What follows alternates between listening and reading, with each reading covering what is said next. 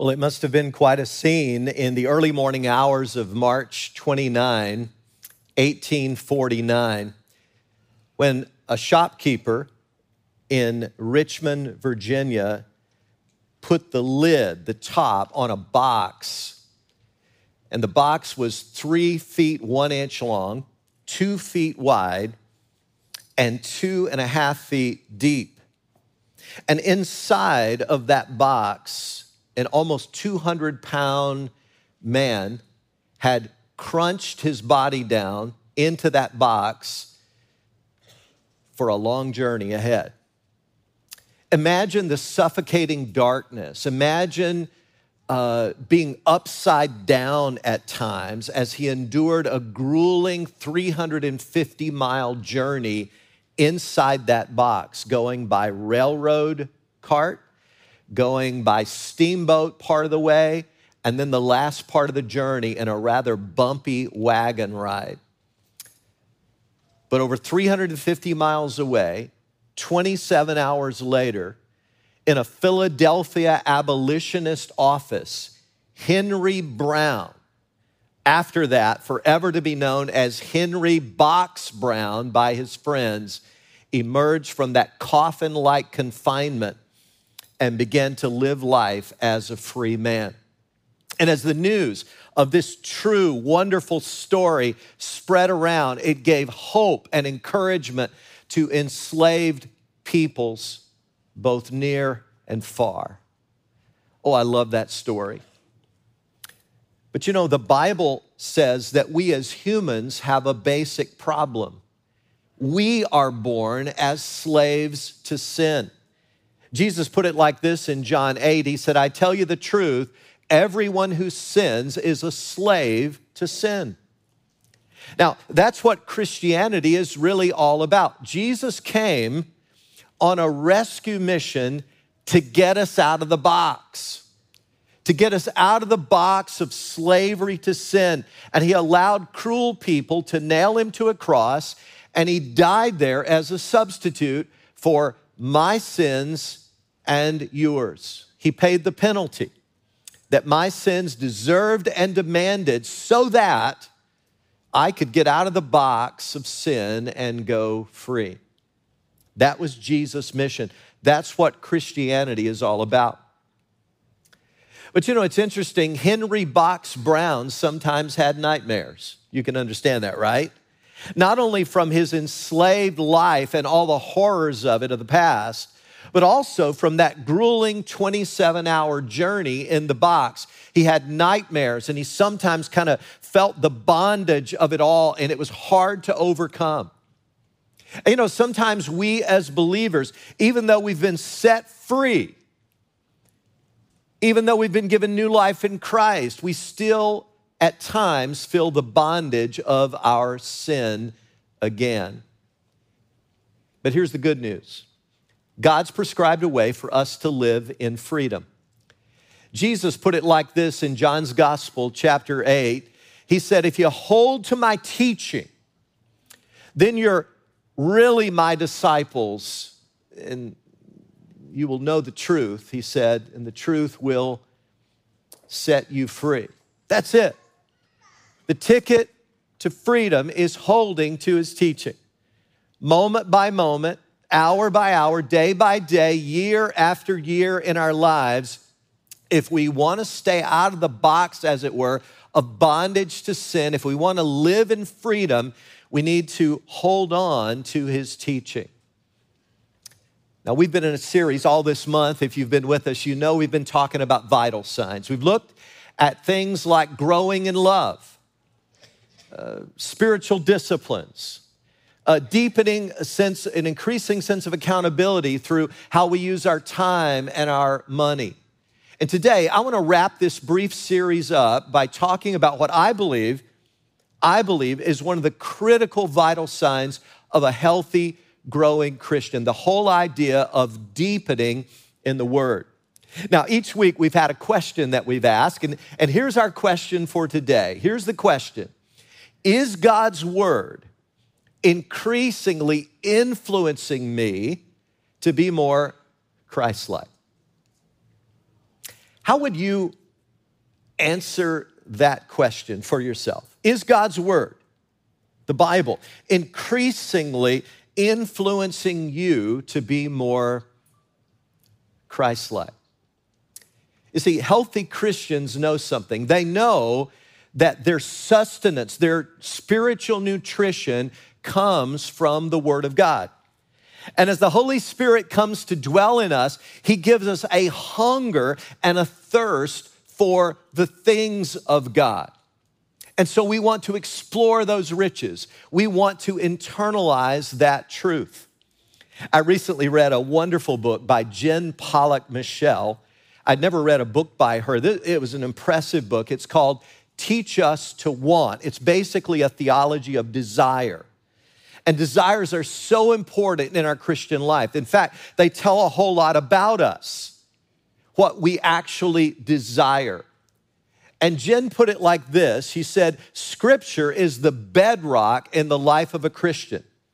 And it's hard, impossible almost, she says, to grow without it. I completely agree with her. In fact, if anything, I think she may be understating the case a little bit of how important Scripture is. I personally do not know of a single healthy, growing Christian who is not regularly internalizing the Word of God. You just can't be healthy without it. And so if someone comes to me and they says, hey, I want help with this. Maybe they're going through a hard time. Maybe they're struggling relationally. Maybe they're under stress or anxiety. Whatever the issue is that they're going through, just discouragement. The first thing I want to know is, what is your biblical diet? Because the answer is not going to be in quick fixes. The answer is not in some magic bullet or spiritual pixie dust that we can just sprinkle over someone. The answer is going to be, what are your practices and habits for Bible intake on a daily and a weekly basis? Why is that important? Because the Bible is our source of food. We just can't be healthy without it. And so today, my premise is that Scripture intake, internalizing God's word, His truth, is the most important spiritual practice available to Christians. Nothing compares to it. Nothing can take the place of it. Let's imagine that a friend comes to you, and you haven't seen your friend in quite a while, and he is just a bag of bones. You're shocked in horror. Eyes are hollow. There's a listless look on his face. He is literally emaciated. And you go, man, what happened to you? I mean, he's just gone. He looks half alive. He's like a walking corpse. And you say, when did you last eat? He said, oh, I don't know. I think I had a small meal last month sometime. You go, what? Are you crazy? What's going on? You've got to eat to sustain life. Dude, it's time to get some nutrition into you. Similarly, if you show me a Christian who's kind of listless, not a lot of joy, kind of ground down, kind of unexcited about the things of God, I'll show you a Christian who's probably got a deficient diet. That's why the Apostle Peter says in 1 Peter chapter 2, like newborn babes, long for the pure milk of the word, that by it you may grow in respect to salvation. There's going to be a thirst there for the milk of God's word. Jeremiah the prophet talked about eating the word of God. He said in chapter 15, when your words came, I ate them. Imagine that. What a metaphor that is for spiritual life. And they were my joy and my heart's delight, for I bear your name, O Lord God Almighty. Now, this is just my testimony, and I'm going to be giving you my testimony quite a bit today.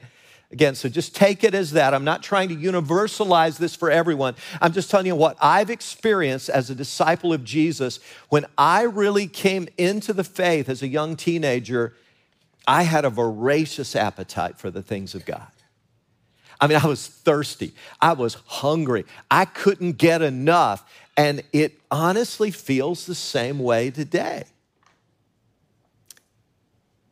The Word of God is just my heart's delight, and I want to live in it and let it live in me every single day. So here's where we're going. I want to give some practical steps for internalizing the Word of God. These are nothing new. In fact, if you read any Navigator materials, a discipleship organization, read any 21st century or 20th century discipleship materials, you're probably going to run into these 5 ways of taking in the Word of God. But you would also hear them and see them if you read the ancients as well, because they also talked about these. These are just givens, and I cut my teeth on these. What I'm about to share with you are practices that I practice on a regular basis, and most of these I practice every single day. And so I hope that God will stoke a fire in you as well to want to eat a nutritious diet based on God's Word. The first way we internalize it is by hearing God's Word. Jesus said in Luke 11, "Blessed rather are those who hear the word of God and obey it." And again, notice the emphasis upon obeying. This is not just about knowledge. It's not just about filling your head with information.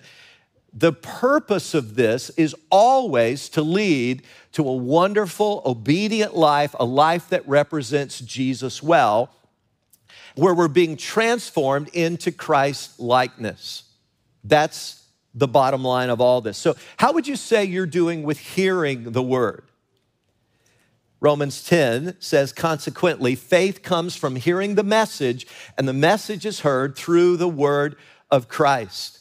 The Apostle Paul instructed his young mentee, Timothy, who happened to be a pastor over in Ephesus.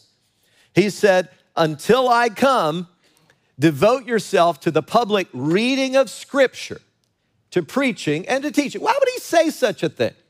Because the old apostle knew that we all need to hear the word of God.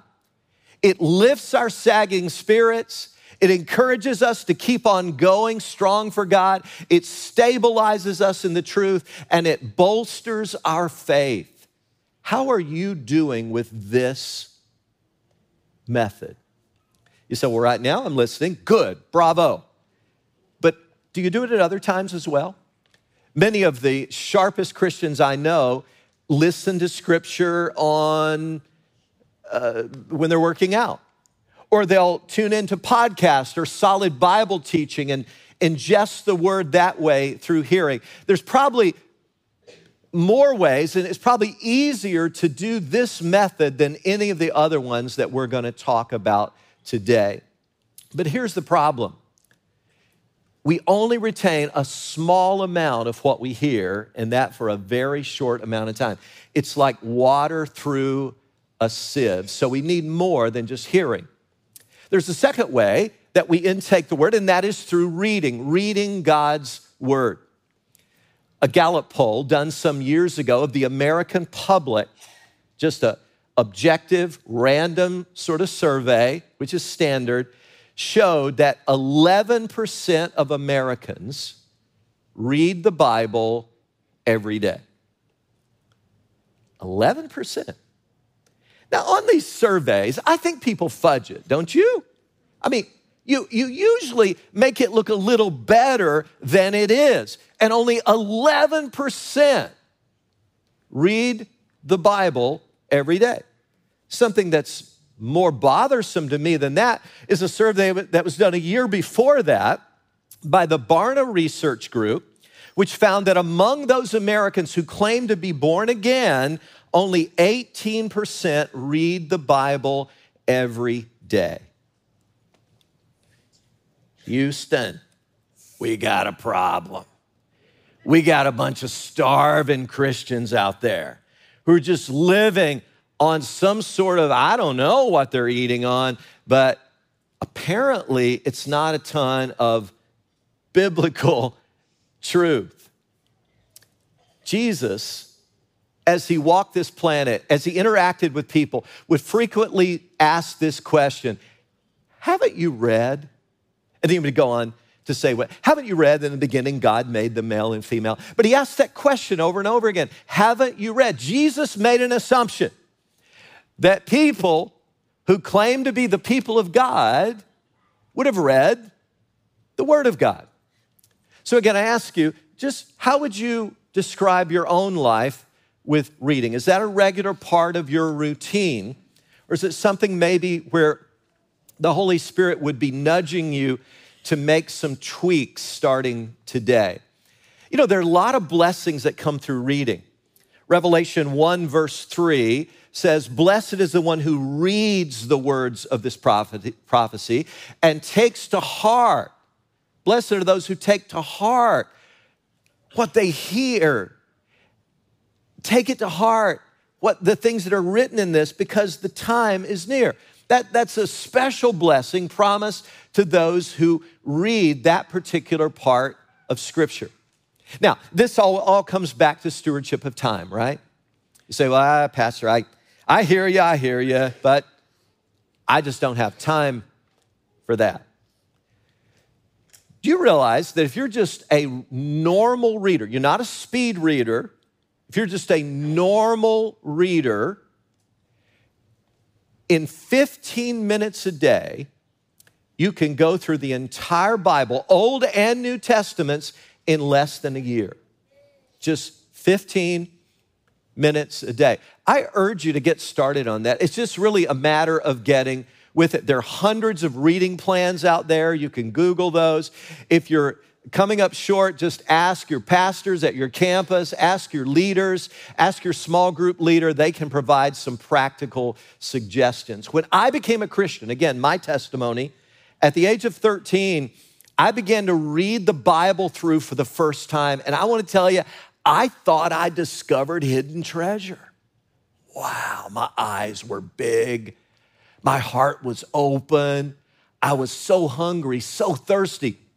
I thought, this is a treasure trove. How can people not be in this all the time? This is amazing. I'm learning so much of how God feels about me, what God thinks, how he wants me to live. But here's the bad news. We only retain about 25% of what we carefully read, and that for a short amount of time. We've got to go beyond hearing and reading. That brings us to the third way, and that is studying God's word. I like what Jerry Bridges, a longtime leader with the Navigators, says. He says, reading gives breadth, but study gives depth. And I think that's a good way to put it. Now, here's my testimony. I had heard the Bible since I was a little kid. I'd been in church all my life. My mom took me, and I'd started reading it at the age of 13 and read it all the way through, and I read the Bible a lot. But in 1 year of disciplined study as an older teenager, I learned more in 1 year from study than I'd learned all those other years just from hearing and reading. The Bible's a gold mine. It's time to begin to mine that gold. I think a great biblical example of people who did this well is the Berean Christians as described in Acts chapter 17. It says, now, the Bereans were more noble character than the Thessalonians, for they received the message with great eagerness. And it says they examined the scriptures every day. Get that? To see if what Paul said was true. That's impressive. I mean, you got the inspired Apostle Paul, someone who wrote down scripture, someone who had visions of revelation from heaven. You got this guy teaching you, and you still double check what he said. I think that's pretty impressive. These folks wanted to handle the Word of God correctly. So if this is an area where the Holy Spirit is nudging you, I would suggest two things, just two things. One, I would get in a small group Bible study. Now, it's awesome to study the Word on your own. I hope you will. I hope you have that discipline. But it's sometimes even more enriching to do it with other people. To have one or more people in that group who are further down the road perhaps than you are, who've been in the Word longer, who've maybe been following Christ for decades, it's sometimes very enriching to hear from them and get a perspective on what the Word of God means. So I would suggest you get in a group, and your campus leaders can help you find one. Second, I would suggest a radical practice. Scandalous. Get a pencil. Get a pen. Get a laptop computer. But somehow, when you read and hear and study, start writing down questions that come to your mind. Just questions. Or insights. Or start jotting down things that the Holy Spirit brings to your mind. You see, the Holy Spirit will do that. Just this week, I was chatting with a brother I greatly respect, and he said, I was reading in the Gospel of Matthew, and I was reading where, broad is the gate, wide is the way that leads to destruction. But, small is the gate, narrow is the way that leads to life, and few there be that find it. He said, I'd read that dozens of times, but those words, few there be that find, leaped off the page. I said, Chris, that was the Holy Spirit. The Holy Spirit does that when we're reading and studying the Word. He will make things come alive. That's His job. That's one of the things He's there for in your life, to teach you, to counsel you, and He does it through the Word of God. So write some things down. I know of no one who does this more diligently than my wife, Debbie. If you looked at our home, she has notebooks, I'm not exaggerating, that thick of handwritten notes. We have several of these in our home that through our married life, almost 32 years now, she has written down as she's read through the Bible over and over again, and she writes outlines. She jots down questions and things that she wonders about and connections that she's making. I urge you to start some practice like that, because here's what happens. Thoughts disentangle themselves while passing through the lips and through pencil tips. And my personal goal is to keep growing in my understanding of God and His Word until I take my last breath on this planet. And I hope that's your passion as well. Oh, there's so much to learn. And I've got so far to go. Now, if you don't want turbo growth, if you don't want transformation in your life, please ignore everything I'm about to say. Just stop your ears up, put your hands over your ears, get distracted in some way, pull your phone out and begin to play solitaire or something like that. Just totally ignore what I'm about to say if you do not want life transformation. We need to talk for a moment about memorizing God's Word. If you memorize a verse, you may not understand everything it means, but you've at least got 100% retention. Now again, this is my testimony. I'm just telling you how it's worked with me. Memorization of Scripture, God's used it to just flat out change my life. And it's still happening every single day. It's helped me stay out of the box of slavery to sin. It's helped set me free. God has used it to change the whole trajectory of my life. Now, see, here's the problem. Here's what bugs me for you. I feel so bad, but I hear this so many times, I want to do something about it. Here's what I hear from wonderful Christian people like the folks that are listening right now. Here's what I hear over and over and over again. So I'm just parroting back to you what you've told me. I've heard people by the dozens say, but Pastor X, I hear the word, I read the word, oh, I'm in a small group, I study the word all the time, I love God and I love his word. But when it comes time to use it and need it in a situation, I can't remember a thing. Right? You've said that. You've said that. You've wondered, why is that? You love God. You love his word. You're not balking at any of this. But when it comes to needing it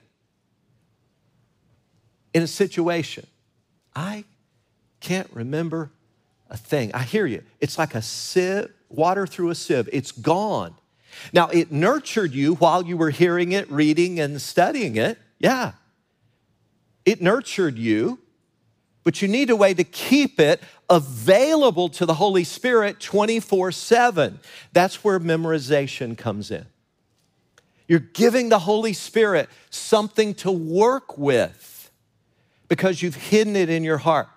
That's what the psalmist said in Psalm 119, verse 11. I have hidden your word in my heart that I might not sin against you.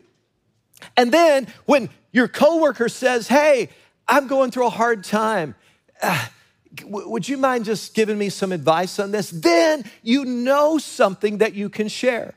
Or when that unbeliever, you're having a conversation and wow, the gospel, he looks to be wide open to the gospel. You know what the gospel is because you've hidden it in your heart and soul. And the Holy Spirit, boom, can bring it to bear right there.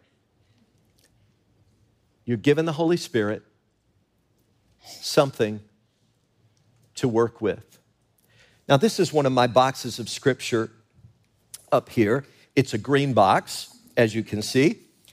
And this is green because all the verses in here are my newest ones. They're still kind of green for me. Isn't that cute? Come on, tell me it's brilliant. Isn't that wonderful?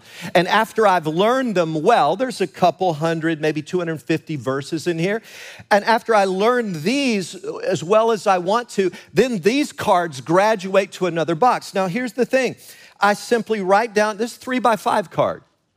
I write down on one side the reference. This happens to be Proverbs 29:25. I write the version that I'm using on this, and I write a topic. I wrote down fear of man on this. I flip it over, and it says, fear of man will prove to be a snare, but whoever trusts in the Lord is kept safe. That's what the verse says from Proverbs 29:25. I have thousands of these. I have boxes and boxes of these that I use. And I'm trying, I need more help than most of you. Most of you don't need to do thousands. You need to do maybe a few dozen. In fact, I tend to believe that every genuine Christian ought to at least have 200 to 300 verses tucked away in their heart and soul. 200 to 300 at least. Just to give the Holy Spirit a little bit of something to work with. It's just one of those disciplines that God will use it to transform your life. And I have so far to go, people. But wow, one day on my deathbed, they're gonna go. Does he still have a pulse? Is he still breathing? Yeah, I think so. He looks like he's memorizing Romans right now or reviewing Romans. I'm gonna be doing this till the moment I die. Because I can truly say with the psalmist, your statutes are my delight. They are my counselors. I don't know about you, but I need a lot of counsel in life. Do you? I regularly run into situations where I don't know what to do. And I wish I had wisdom. I wish I had insight. I wish I had some counsel. I wish I had somebody who's already been there and spoken about it. You know what I'm saying? Do you run into situations like this, or is your life just easy? Mine isn't. My life's hard.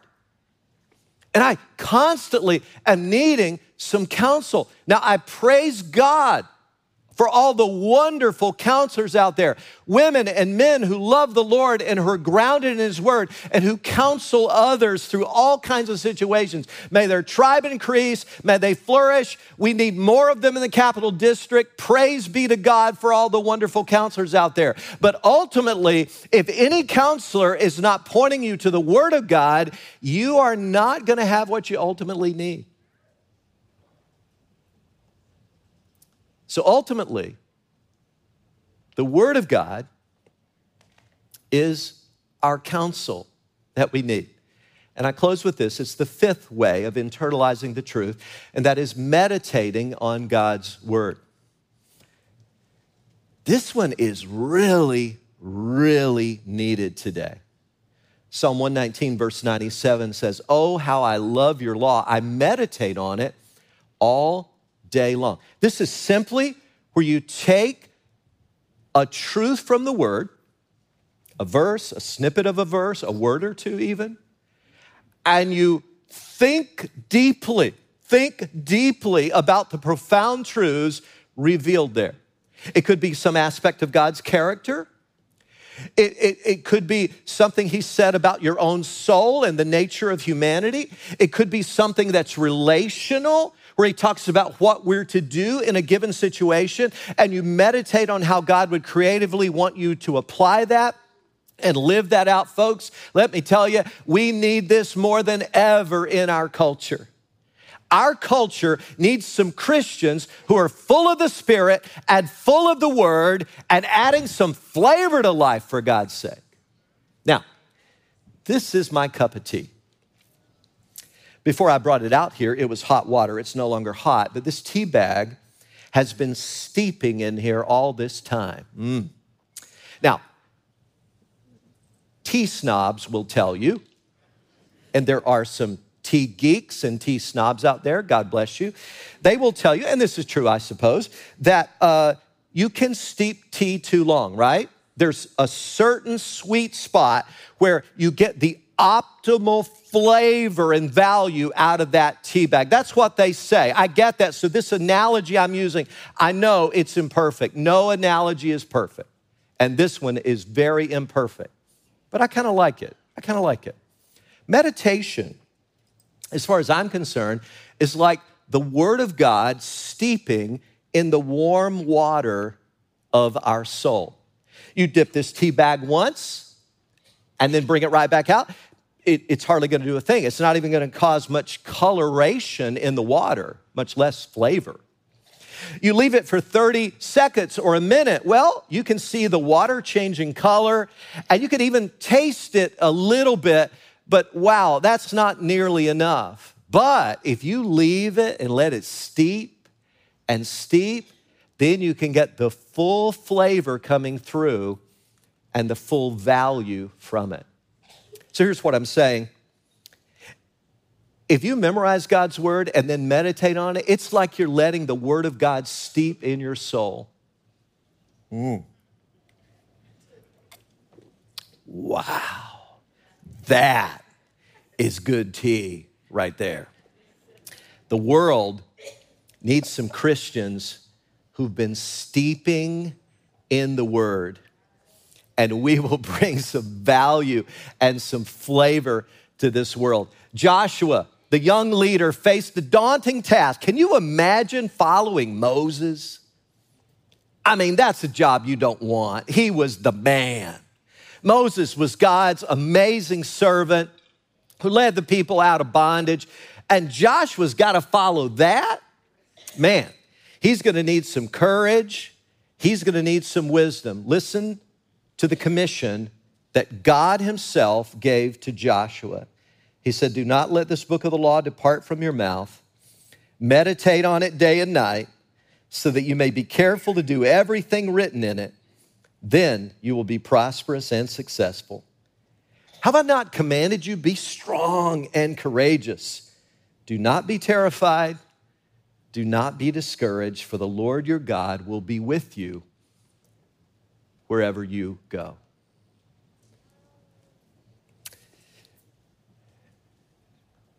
If the Holy Spirit is nudging you today to take another step, whether it relates to hearing, reading, studying, memorizing, or meditating on the Word of God, I urge you to take that step, because here's the deal. I've not met a single person in all my years